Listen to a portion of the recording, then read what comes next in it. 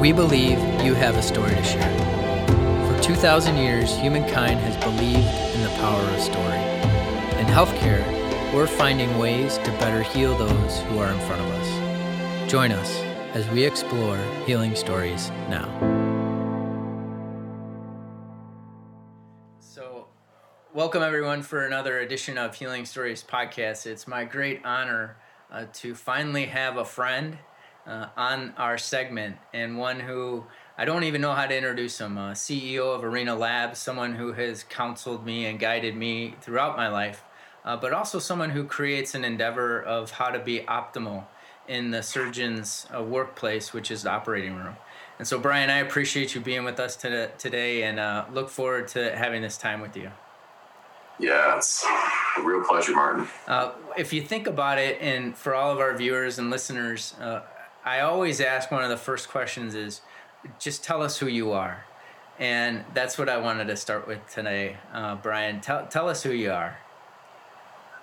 Yeah, I think to the conversation we had briefly before we went live, I'm certainly, like most of us, still figuring that out, but very proud to be a deeply rooted Midwesterner. Grew up in Cleveland, Ohio, the roots you and I share, and then went to college there, and afterwards spent the first part of my life, I'd say really energized by the excitement of service and working in that capacity in a variety of jobs related to national security. So I was in Washington, D.C. for about 7 years and had just an extraordinary set of opportunities. This is right after 9/11, so a lot was going on in the world in terms of understanding how we moved from the paradigm of the Cold War into a post 9/11 21st century understanding of global security. And so I had this crazy front row seat with extraordinary leaders, just coming to understand how we thought about the modern world.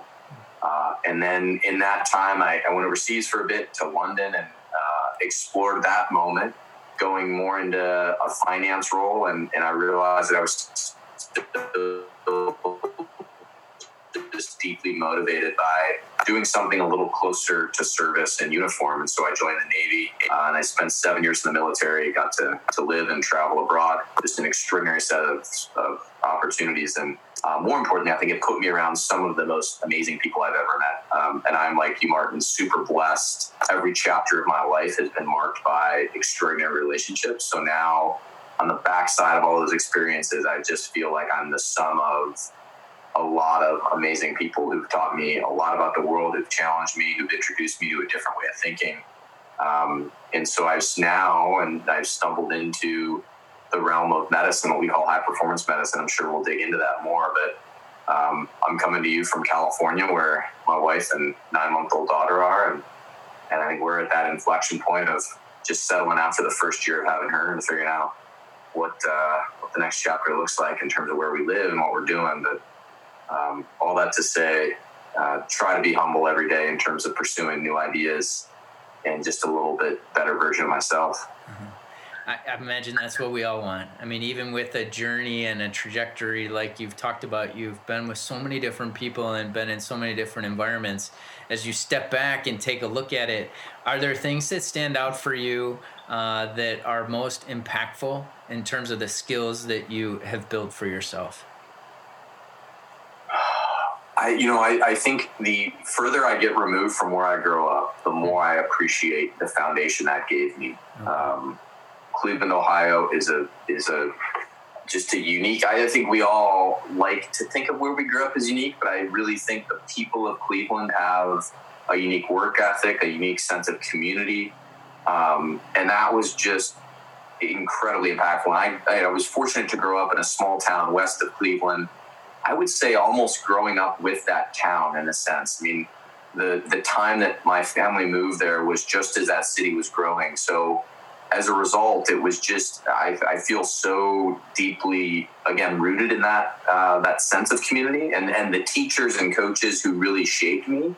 So that's part of my life I don't give enough credit to. I think the recency bias makes these answers feel more like I would lean on my military service or things that have happened more recently.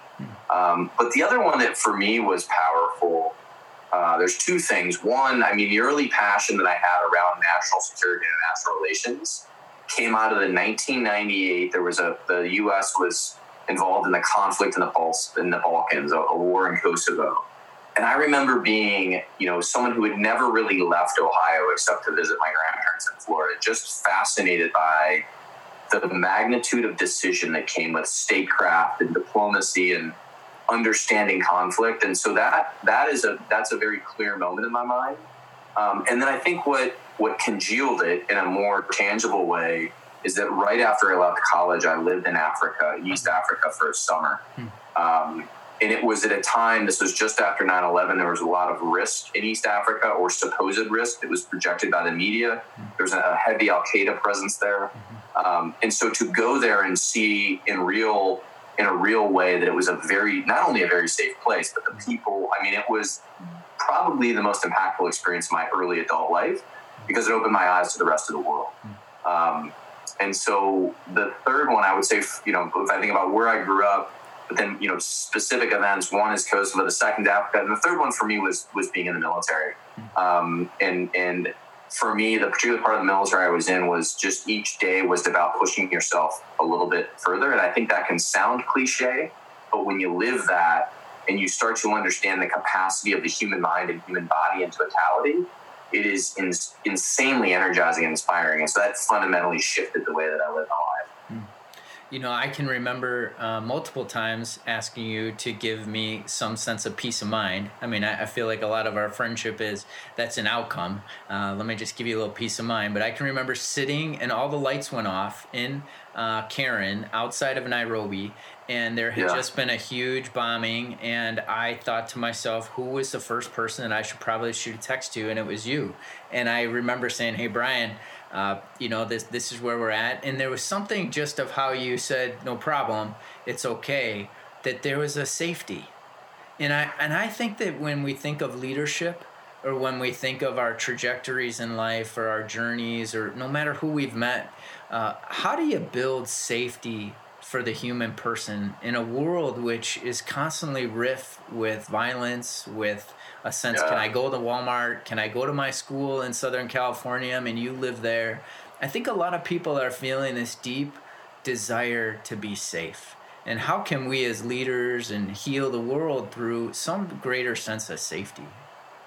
Yeah. My first reaction to that is you can't. Okay. And I think now it doesn't mean it's not important to push in that direction, but I actually, a couple things that come out of that for me is I remember right around the time I joined the military, it was someone who was actually I think at the time he was a young foreign correspondent, and he'd written this phenomenal article, and I can't even recall the name or the publication, but it sticks with me because I remember talking to my dad about it, and it was this notion of, people will say, as an example, like, you go to Nairobi, hey, be safe. You're going somewhere, be safe. But the reality is that many of the richest experiences of life don't come from being safe. And that we live, and it's not to be reckless or to be intentionally dangerous, but if you go outside of your own comfort zone, by virtue of that, you're exploring the liminal space, the space beyond the known. And that, whether it's perceived or real, feels unsafe. And I think by going and the things that you do that have marked your life, Martin, I would suspect if we talked about the deepest elements of service that touched your soul, whether that was in Africa, whether that was in prison, they were not safe places. And again, like the safe it's not necessarily an existential threat, but it's understanding that it's a different environment, which requires a different way of thinking. And so those things feel unsafe. So I actually, Lindsay and I talk about this with our daughter. There's a lot of literature around this recently, because we live in a time when people are so worried about all the things you mentioned. And one of the more provocative questions that I really enjoy that we heard on a podcast is, would you rather your child be safe or strong? And so that's obviously a false dichotomy. It's not to say you can't do both, but if we just thought, well, what is it that we want to pursue in life? And strength, not just physical strength, but strength of character and strength of virtue, those things don't come via safe approaches to life. So I don't know. I think about it, I guess, is the things that we do that are unsafe are actually often gifts. It's, you bring up this liminal space, and we know that in journeys of life that people are very scared to walk a tightrope into some other reality, into some other village, into some other idea. And are there ways that you're finding with Arena Labs that you can bring people into that liminal space, but then also see their transformation once they get through it? Because maybe that's part of this whole ethos as I've seen you create, and whether it's in an arena or whether it's in an operating room, that it's okay to journey into a place that you're uncomfortable, but you could be smart and you could be strong in that space. Yeah. I mean, I would say at the meta level, one of the sort of philosophical underpinnings of today's world that I hold to be true is that organizations, people, relationships that are successful come to embrace the liminal. And I think you're probably one of the people who introduced me to that term, and I believe it's used a lot in the space of religious scripture. But liminality, the Greeks believed, was the threshold space, and so threshold is again Greek for, or excuse me, liminal is Greek for threshold, and it was this idea that we all come out of known chapters of life, but when we pass through a threshold of that liminal space, we enter the unknown, and that's really where growth happens. That's where exploration happens, and again, that's where we feel probably less safe, but that's the most important part of life. And so, again, I think for me, if I, now with the benefit of retrospect, when I think about chapters of life where the most growth has happened, it's been in liminality. But if I, so if I think about, okay, what does that actually mean tangibly? What we see in medicine, which I think is an analog for every other discipline in today's world, whether it's business or sport or, someone who's in faith, actually, but it's that the world is changing at a faster and faster rate, and it will continue to do so. That's a mark of modern technology and Moore's law. And so we have to become adaptive individuals, and by being adaptive, there's a certain resilience that comes with being comfortable in liminality. And it doesn't mean we can't have constants in our life. And I think the constants are the things that you and I talk a lot about. They're virtue, and they're relationships, and they're the values that we really hold dear. And sort of in an organizational context, that typically means an ethos or a mantra, something that you believe that you're a part of. And so it's a weird juxtaposition, but it's, hey, this world's really moving fast, and I've got to get comfortable in that space of the liminal, of the unknown. But at the same time, I can find my anchor or my guiding direction through the people and the values that I'm really looking to emulate or follow. Mm-hmm. That whole place of looking is another area that you've taught me as well. And I can remember the most formative part was standing in the surf and feeling quite cold and quite deficient in my skills of swimming. And you had said to me, Martin, we just have to be careful to recognize when the surf is coming in, but then also what we're moving towards in terms of a person of interest. And that's always stayed with me about how you worked in a world of the water, yet you were always focused on some larger vision of where you were trying to go. Are there things that you could help us to understand that these life moments are filled with the chaos of a wave, of a sea, of a turmoil? Yet if we have our focus on where we're moving towards, that it really isn't. I mean, you've dealt with hypothermia. You've helped me to understand all these types of things. How do we move through that turmoil? It could be interior. It could be in the work environment to get to our person of interest, to get to our horizon, to get to our North Star. Yeah, I mean, for those who are listening, the sort of additional context, yes, we were in, I think it was Laguna Beach at the time, and the Pacific Ocean is just infamously cold no matter what time of year you're there. And I can't remember when we were there, but I do remember being chilly. I think we had wetsuits on. We did have wetsuits on. I felt very, cool. I mean, being, on a wetsuit. Boy from Cleveland, too. We don't do wetsuits in Lake Erie. I don't remember. Yeah. And then, I mean, again, I think what you're bringing up, I just actually last week saw a mentor of mine from the Navy who'd spent his career mainly on the sea as a surface warfare officer, so, driving and commanding these large ships. And he was talking about, I mean, it is interesting how the ocean and the seas become such a powerful analog. If you think about a lot of the metaphors we pull from in terms of navigating life, or the stuff you just talked about, directions and weathering the storm, so much of that comes from the high seas. So while it sounds cliche, I mean, there's just so much you can learn from that environment. And to your point, I mean, there's an element of no matter when you're in the water, the keeping context involves understanding where you are in relation to the land and where you're trying to go, and understanding the currents and this sort of like multi-variable problem set.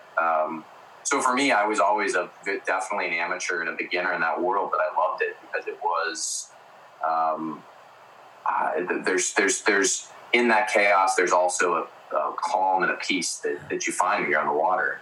But I don't, frankly, I don't think I figured it out anymore than you have. That's why I appreciate these conversations. And the thing that I do, we had someone pass away in our immediate family a couple of years ago. And I remember one of the more amazing and beautiful texts I got. The entire thing was written as a metaphor about a wave breaking in life, and not, no matter how good we are, we can't tell what the next wave is going to be or where it's going to break. And so I think that those broader thoughts about the world and how we fit into a chaotic environment and choose to absorb that chaos is, I think, something we're all trying to figure out. I certainly am, but the ocean is invariably an awesome way to think about it, which is why right now we live about 100 yards from the Pacific Ocean still. Right. And that was something that always amazed me, was you knew what would energize you, and you always went to that. And whether that be swimming in pools or trying to find how to get into the water, I believe as what we're trying with Healing Stories and leadership is to know what it is in you that needs to be nourished. And who is it that taught you that? How did you come to know that, there are just some fundamental things that you need to be who you are? And some of us go our whole lives just trying to be who someone else tells us we should be. Oh man, this is, I'll tell you, I'm actually reading a book right now that you would love. I suspect a lot of your listeners. Have you heard of the book Awareness? By Anthony DeMello. Oh yes. I believe he was, I don't know if he was a Jesuit or Franciscan. He's a beautiful, beautiful writer.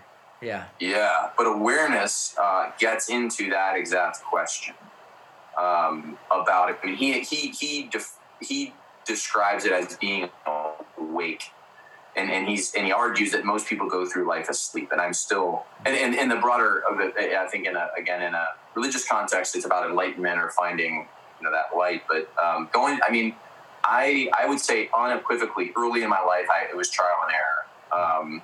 And I often talk about, the first chapter of my professional career was in Washington, D.C., and I often think of that time as a relatively inauthentic period of life. Right. And it wasn't intentional, but I was following what I thought were big opportunities. And I had I worked in these incredible institutions as a very young person, and I was learning from extraordinary leaders. But I oftentimes found myself following a path that didn't feel authentic.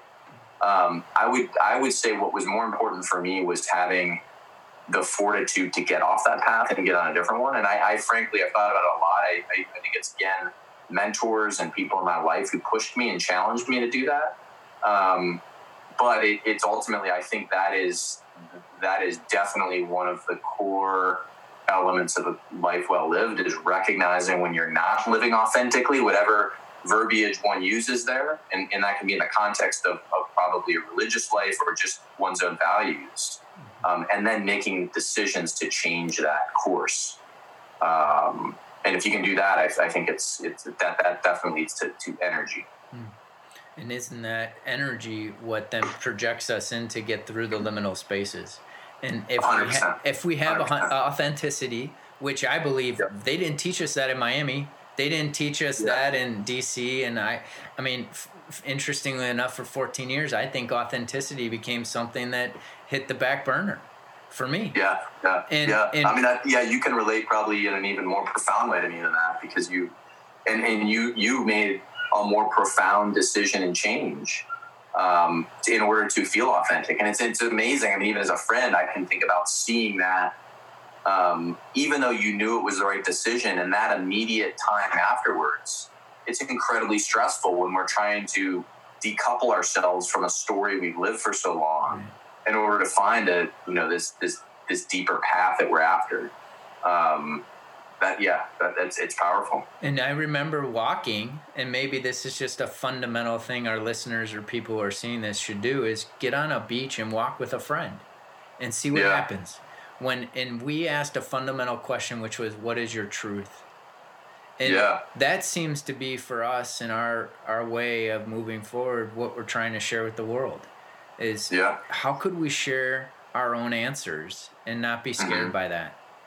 And have you found ways to help people to say, this is the truth, this is where we're at, and let's answer the question? I mean, I wish I had. I mean, I think for me, I'm still in a more humble place of figuring it out for myself. But I mean, that's why I think you and I have always had such a unique friendship, is the people who push you to ask. I mean, think about the magnitude of that question it's intense, and most people don't explore it. So when a friend asks you that, it only pushes you in a deeper state of introspection. And I obviously remember that very well. And I think it comes as a set of experiences. A lot of what we've talked about, I think, pushing oneself into the liminal, being sort of unsafe, testing things as to whether or not they're authentic, and then ultimately asking those questions and having people who challenge you. I mean, I think for me, one of the many things I learned from our friendship is we all have a choice. I mean, the people we surround ourselves with in terms of quality and the character they exude. And I mean, at this point in my life, I think one of the things I'm proudest of is I'm so fortunate to be around people who ask me those types of questions, because it's very easy to go through life without being asked that question. And just being asked it forces me into a mindset of, okay, what is my truth, and how do I live that in a way that allows me to really flourish? Well, and we know that based upon some of our roles, that people felt that they couldn't ask us that question because they just assumed that we had it. And then you realize you remove yourself from being able to be in dialogue with people who really tell you what it is, and there's this honesty that takes place, and you come out of the role. So if only your life is lived in a role, if you're only living as a neurosurgeon, if you're only living with, you as fireman, you as just a mom, and not just as a mom, but that's the hardest job in the world I'm seeing right now. And I'm sure you see it with Lynn's, but how could our moms in their roles learn about the things that we're talking about and know that there is some way that they're going forward and we believe in them and they're courageous? Because I think sometimes we only associate these big roles of life in our culture and not really fundamentally reverence the role that the mother is, Yeah. I mean, I'll tell you that one of the Alchemist by Paulo Coelho was, I read that, I was living in Miami. I hadn't yet joined the military. And that for me was, that brought that question to life in a profound way. I think he talks about it. He talks about it in the context of listening to your heart. And again, things that I think oftentimes can be wrapped up into sort of trite Hallmark holiday cards. But in the deeper, when you really explore it and ask that question, it becomes, if you're listening, it becomes a really powerful way to understand yourself and yourself in the context of the world in terms of pursuing truth. And I haven't met many people. I think this is the other thing I've become more sure of, is the people who are closest to that answer are typically the most humble and recognizing how far they are from it. In terms of the truth. I mean, I certainly know you've lived that way. Well, I think I'm looking at the picture behind you at JFK and his brother, and I don't know, in an image that always makes me feel comfort with you, Brian, as I feel like I could sit there and there would be a way that you could, it's almost a confessional moment. I mean, that I think is what people are seeking too, is just to be able to say, this is who I am. Will you love me for who I am? And then can we go do great things in life? And that's what I'm most looking forward to, the two of us. And whatever that shapes up, whether it be that I got to get my wetsuit on and we got to go surfing, or, maybe it's just to go to a bunch of tribe games. But I think if you find whoever that is, if I could say anything to the listener, go the mile with them. Don't let go of that, because life is short, right? I mean, you know that too from your own experience of people who've been close to you who are no longer here. I mean, there's really something about taking a hold of the moment today and don't wait to make that phone call. Yeah, that's beautiful, man. And that, for context, that picture is that I think it was 1960. It was on the cover of Time magazine, but it's JFK and Bobby Kennedy. JFK was running for president, but it's just I've always loved iconic American photography. I lived in Georgetown. I was in DC, and a friend bought me that, and I just it was a gift. I just love it. Black and white, simple, two brothers sort of hunched over, thinking about the future, and it's there's a lot in that I just find it super inspiring. Well, let's end it there. And I would say, if anyone wants to get a hold of you, Brian, how could they come and find you? So you check out our website, arenalabs.global. There's a whole conversation there for any of your listeners who are in healthcare about how we think about the future of healthcare, and more importantly, think about the future of healthcare in the context of building great teams and people who enjoy and are proud to be on those teams. So arenalabs.global, and I'm Brian at arenalabs.global. I try more deliberately to stay off of traditional social media channels, so email tends to be the best. That's right. I can attest to that. So whatever happens in the future, all we can know is that there is some sense of comfort in keeping friendship going, as well as finding the lab that you can create good things. So Brian, I want to thank you for taking the time today. I'm grateful for what you do, man. All right. You take care. Bye. Time heals all wounds. Join us for our next episode of Healing Stories.